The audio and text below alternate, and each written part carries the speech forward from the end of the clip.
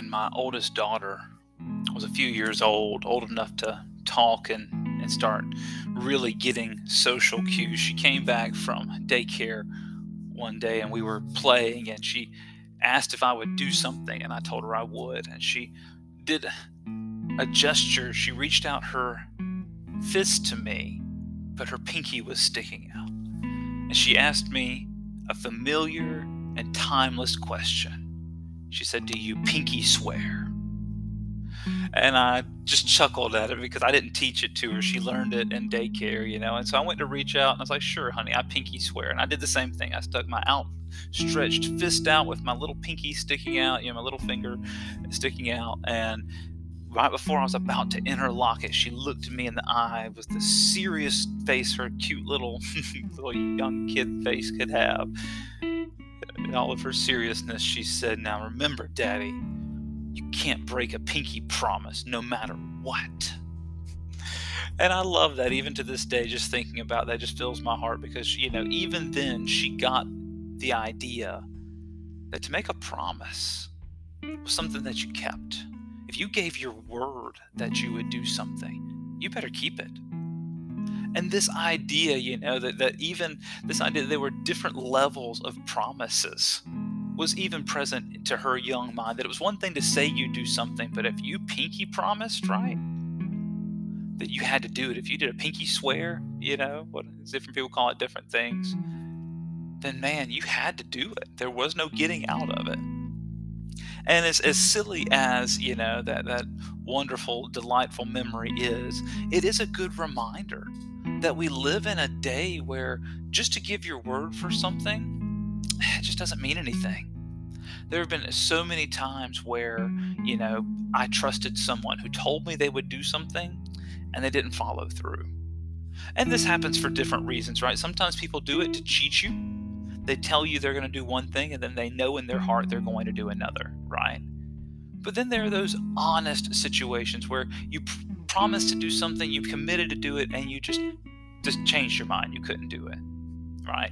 These are the big things in life that we say, "Hey, I'm going to do this," and then life comes up, right? Somebody gets sick, you have a urgent need to do something, or you didn't get the holiday off at work, whatever, right? That things do come up. But one of the things that we recognize is that if you give your word for something, that means something. Once upon a time, that's how business deals were done. Before there was legal paperwork and what we call red tape, right? With things, you did something what was called a handshake and a smile, right? If you said you would do something, you shook hands on it, that was serious. That meant something. But what do we have in this day and age? Oh man, people don't keep their promises. People cheat each other. Things are so bad that people who are about to get married are encouraged to get prenuptial agreements, right? Pre means before, right? And nuptial refers to your wedding. So a pre-wedding, a before the wedding agreement, that when you get divorced, right? Because they're just assuming it's going to happen, right? You're already planning to fail from the get-go. That when this happens, that you're already planning how you're going to divide up your money and resources and, property, right?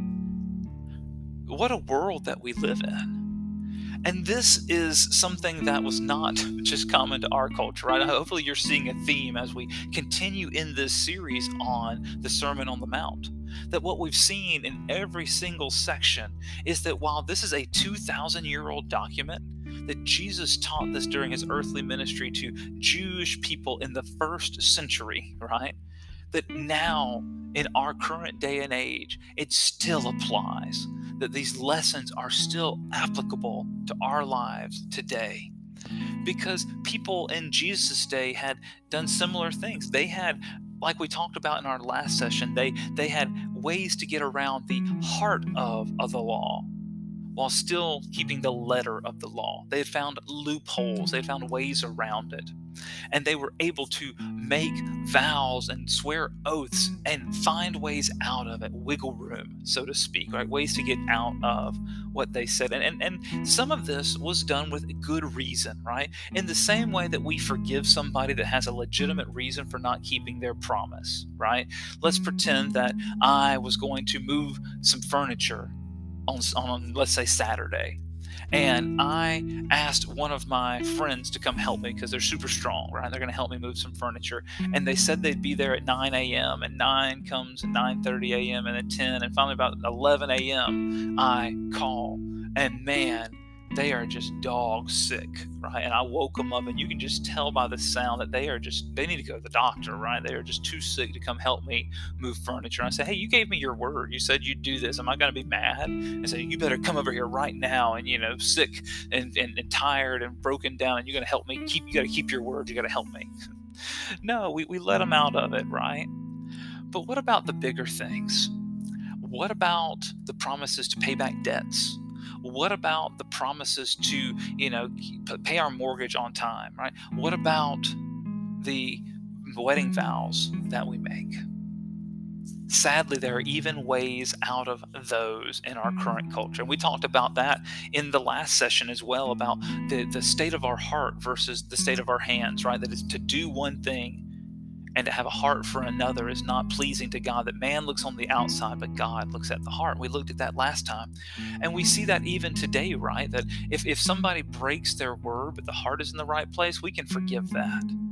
But man, what do we do when these big legally binding situations come into place, right? If I don't pay my mortgage, I made a promise to do it. Now, I may be able to work out an extension, but eventually they're going to come and take my home. They're going to foreclose on it. My family has to leave.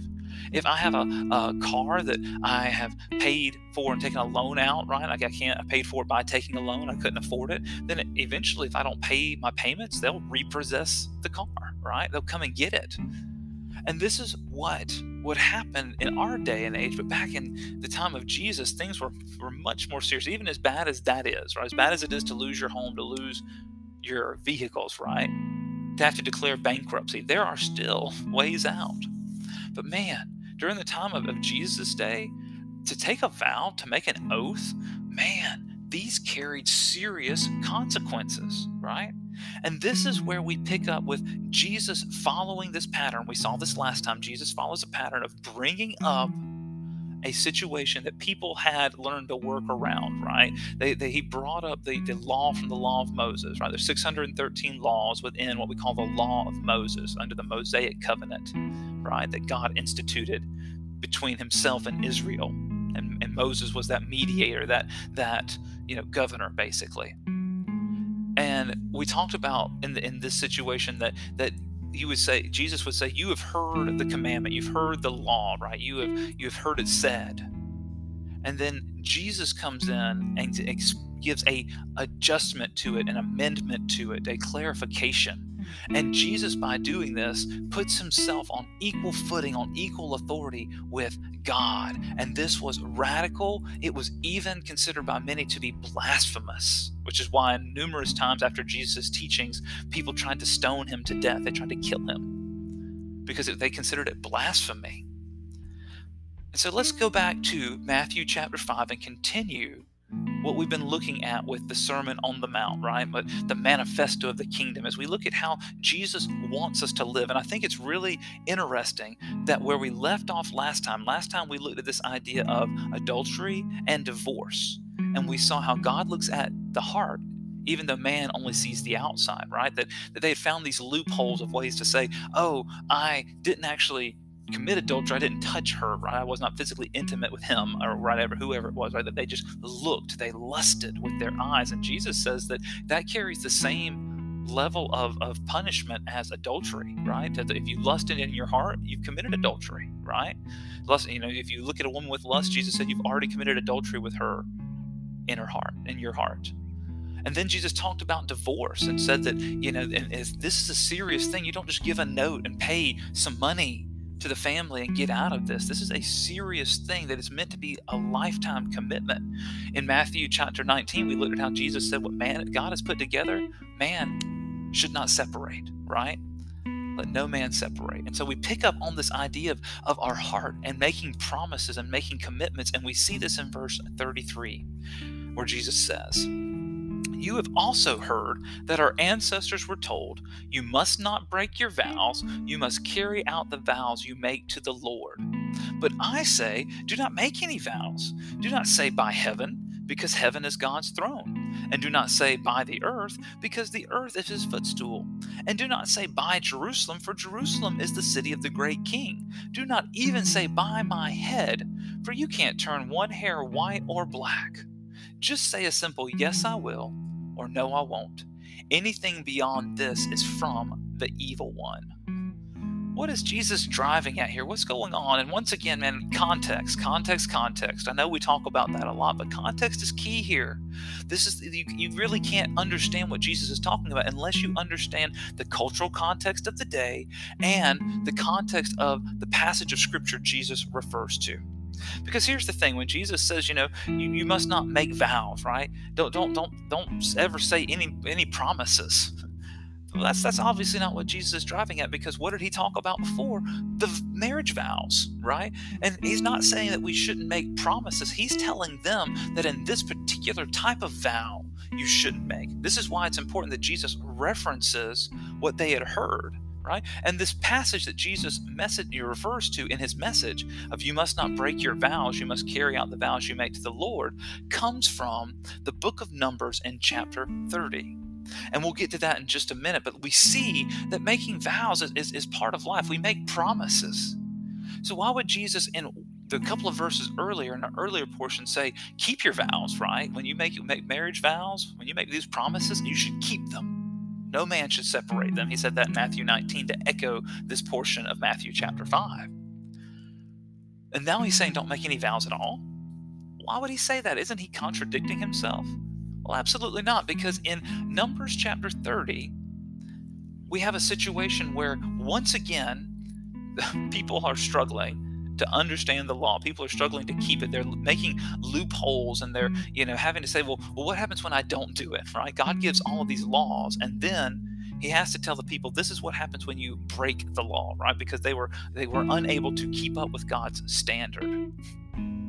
And as we look at this, Numbers chapter 30, the verse that Jesus mentioned, right? Let's just read the first 3 verses of Numbers chapter 30. It says, Then Moses summoned the leaders of the tribes of Israel and told them, This is what the Lord has commanded.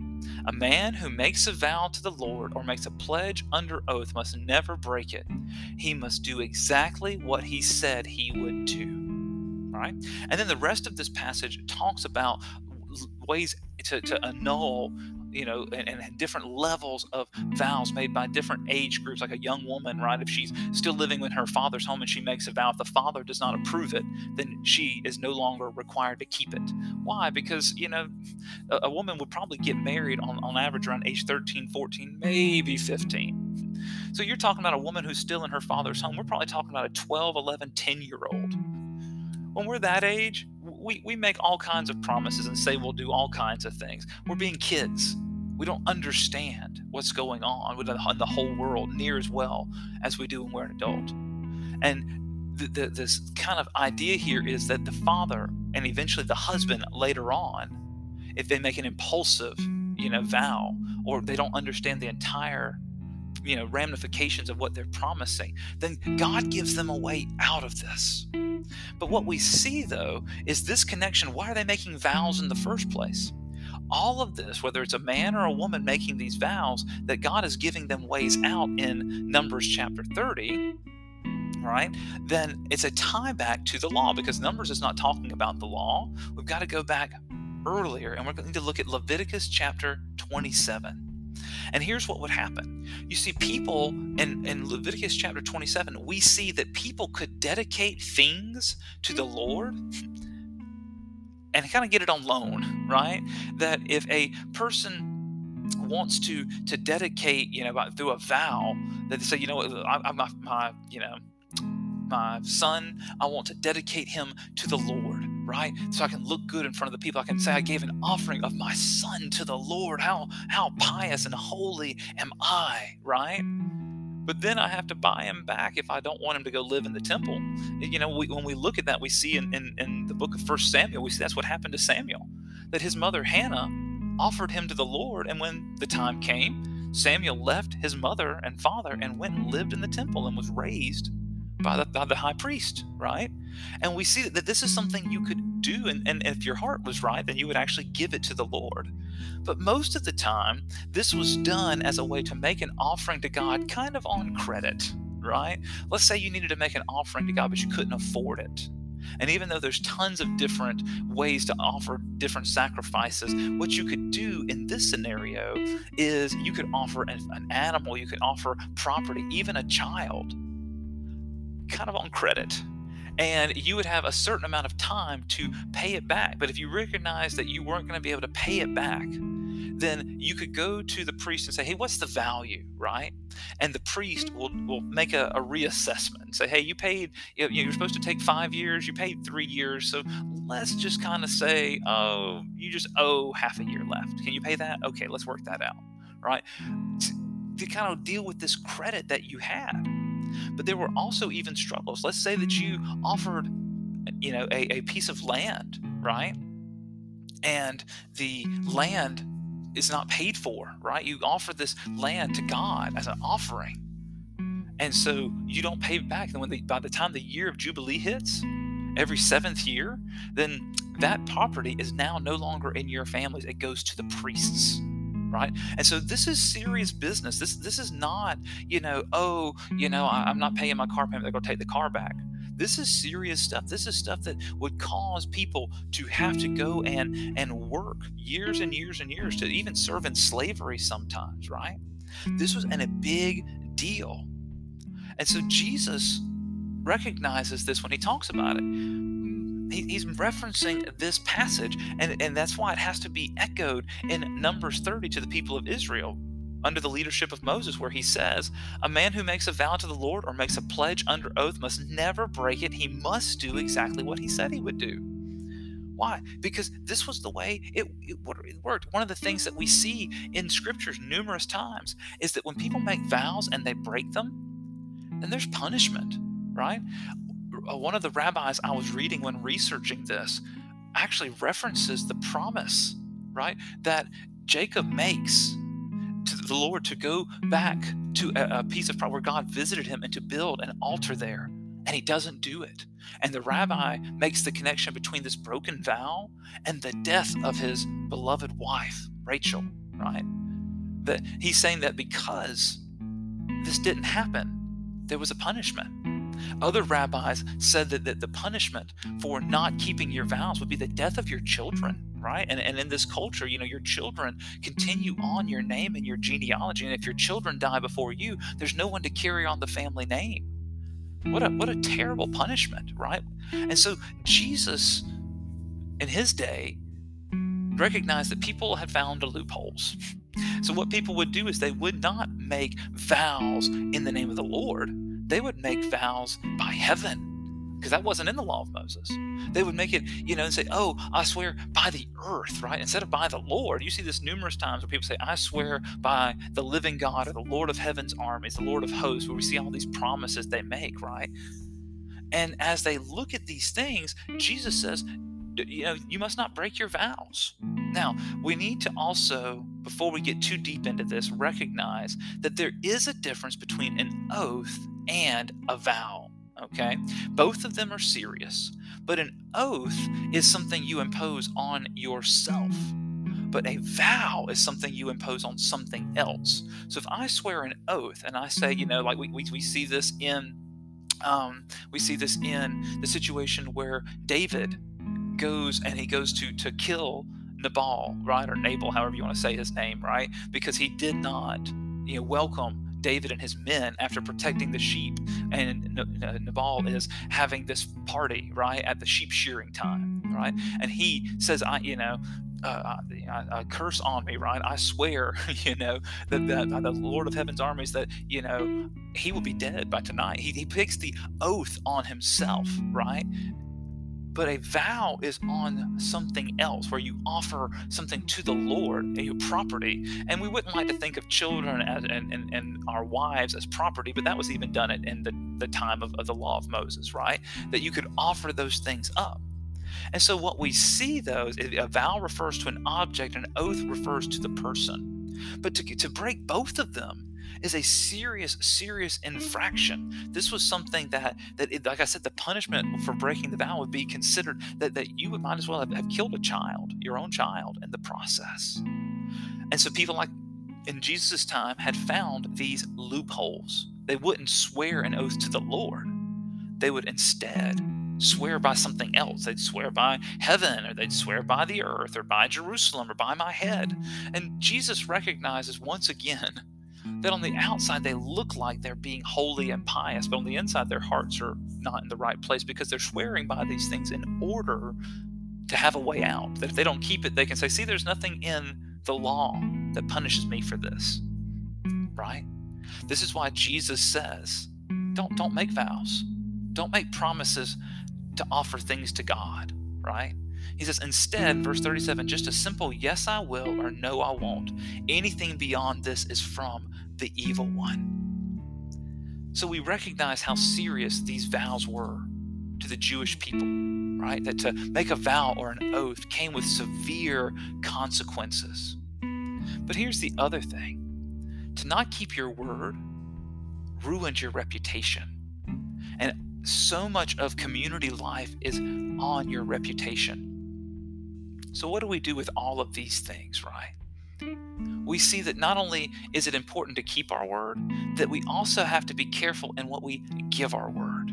You know, one of the things that we often say, right, is a person put their foot in their mouth, right? They said something they shouldn't have. They embarrassed themselves. That's the image of what Jesus is getting at here, is don't make promises. You know, say you'll do something and do it, or say you won't do it. Either way, keep your word. And he says anything beyond this is from the evil one. Why? Because all of these were meant to be deceptive, to be deceitful, right? To be a deception to other people. You were trying to trick them by giving a promise and then having a loophole. Another thing I talked about, pinky promises, right, from our childhood. Another thing that we used to do was we used to cross our fingers, right? If you crossed your fingers, then you could get out of what you committed. And in some situations, that was funny. It was trickery, right? You could mess with somebody, play a game, and that was just meant to be childish fun, right? Childlike fun. But when you grow up and you're an adult and you move into the real world, to make a promise and not keep it, man, that's your testimony. That's your reputation, right? And so as we look at what do we do with this? What do we do in the idea of this world of how do we keep our words? How do we keep our promises? Well, what do we do with all of this? One of the things that we recognize is that you and I, man, we're known by something. We are known by who we are. And we represent Christ to other people, right? In 1 Peter, it says that we are Christ's ambassadors, that Christ is making his appeal through us. And so how do we look to the world if we are people who do not keep our promises? And all of this, right? All of the Sermon on the Mount is all about kingdom living. How do we live as a follower of Jesus? And that's what we're getting at today, is in this world of deception and deceit, of trickery, right? And back alley deals, that you need to make your yes be yes and your no be no. That's what Jesus said. Either say yes I will or no I won't. Anything else is from the evil one. This idea of deceiving people, it's like being a kid with your fingers crossed behind your back, that you always meant to trick that person, which basically means you're a liar. And God's not a liar, right? God wants his people not to be liars, right? There's a way that we live that shows the world that there's something different about us. And so when we do these things, right, and we on purpose mean to trick people, right? When we make promises we didn't have to, and we lie, what does that show the world about who we are? So I don't know about you, there's been many times in my life I haven't been able to keep my word, and it's embarrassing, right? You said you'd do something and you can't. Now, sometimes, hey, things do come up, right? That's just the world, right? If you tell somebody you're going to do something and you get sick, right? Or things just don't work out schedule-wise. Sometimes we even do things like oversleep, right? You just own up to it and you apologize. And this is what I want to close with. Is you see, even as serious as the Jewish law was about vows and oaths, there were ways out. If you read the rest of Numbers 30, you see that God gave a way out for people. If you made a rash vow, you could go and you could set things right. And the same thing was true even today, that when we have, as Jews have gone through history, as they approach the time of Rosh Hashanah, right, getting ready for the time of atonement, that we see that the teachings of the rabbis tell us that a person before then, at the start of this time of these festivals, right, to start the new year, that they reflect on the year and say, how do I make up for the things that I haven't followed through on, the vows and promises I've made that I could not keep? And there is a way to get out of these vows, right? And as people would go through all of this, right, on the night of each of these holy times, right, Rosh Hashanah and Yom Kippur, both of these times, right, the time of atonement and the time of the new year, there are rituals where people can be released from these promises. Why? Because we recognize that we're not perfect. But how embarrassing is it to have to go to somebody and say, hey, I know I promised you I'd do this, but I can't keep my promise. I know I said I would do this for you, but I just can't. That's embarrassing, right? It brings shame on us, and it also brings shame on our God, whose name we carry, whose ambassadors we are. And so I don't know how this strikes you in life. Maybe in the past you've made promises without much thought to them. Maybe you've made commitments and then backed out on them, right? Maybe you've made excuses over and over and over again. And you have a reputation for being someone that doesn't keep their word, that doesn't follow through. And I want you to remember it, and I need to remember this too, that we carry the name of Jesus everywhere we go, that we are Christ's ambassadors. And yes, there are times where things happen, sure. But like Jesus taught us to do, let our yes be yes and our no be no. That when we say yes, I will, or no, I won't, that's all we need to do. And more importantly, what's in our heart. Because even if people think that we're wonderful, right? And people don't hold things against us when we break our promises, God knows our heart and knows if our intention was to keep our word or not. So just keep it simple. Don't make vows and promises to do things or not do things that are beyond your control. Instead, just say, yes, I'll do it. And then follow through. Or no, I won't, right? Because when we do this, we represent something bigger. And eternity matters. So I pray that as you look at your life, that you'd reflect on it, just as Jewish people do before Yom Kippur and Rosh Hashanah, these New Year's and the time of atonement, that we look back and say, have I been keeping my promises? Do I need to get right with somebody and apologize and have them release me from that promise so that I can enter the next season, right, free from that burden? And if you've been a person that breaks your promises, maybe that's something you can do in your own life, to not just apologize to God, but also apologize to people, and to start a new life, a new way of living. That church Christianese word that we use a lot, right, is the word repent. And it means to turn around and do a 180. And it also means to change the way you think and act. So I pray that you and I would consider if we need to repent on how we give our word and how we make promises. That the same way that my cute little girl with her pinky promise reminded me, when you swear to do something, you gotta do it. The same thing's true of you and me. That I pray that we would be people who keep our words, that make promises and follow through, that make commitments and keep them. Not just because we want to not be embarrassed and we want to have follow through, but also because we represent our God and He always keeps His promises, right? What did Gabriel tell Mary when he visited her to tell her that she was going to have the Messiah? He told her, for the word of the Lord will never fail. I pray that that would be true of you and me as well, that our word, when we give it, would not fail either. Be blessed this week.